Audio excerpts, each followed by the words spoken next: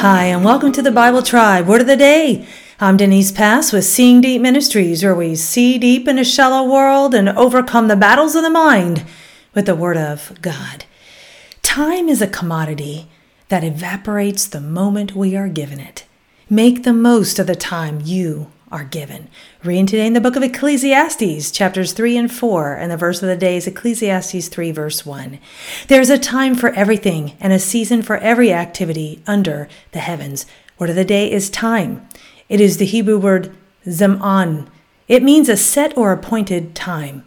The Dictionary of Biblical Languages with Semantic Domains says that events and particular occasions that reference and measure change in the most general sense, which one commonly refers to as the passing of time. There are actually two different words used to express time in this verse, time and season. Solomon is instructing us about how every purpose in this life has its own time or season. Every activity in this life has its place.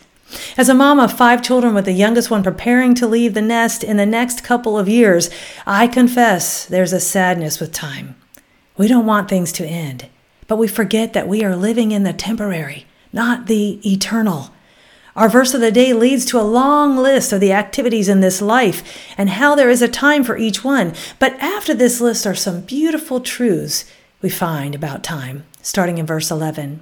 He has made everything beautiful in its time. He has also set eternity in the human heart, yet no one can fathom what God has done from beginning to end.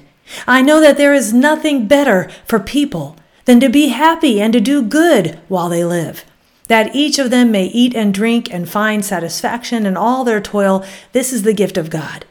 I know that everything God does will endure forever. Nothing can be added to it, and nothing taken from it. God does it so that his people will fear him. Whatever is has already been, and what will be has been before, and God will call the past to account. Sometimes we can get stuck in time. Not really, right? Because time keeps marching on. But people can get stuck because they want to hold on to a time that has passed. Change is hard, but it reminds us that our confidence should not be in a moment, but in the one who holds all our moments. How do you deal with time?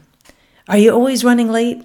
Guilty. Feel like you can't keep up in time? Do you manage your time wisely? Do you find it difficult to embrace the season you are in right now? When we are in Christ, we know that he redeems our time, and ultimately it is all his time of which we briefly get to enjoy the space we were created to occupy.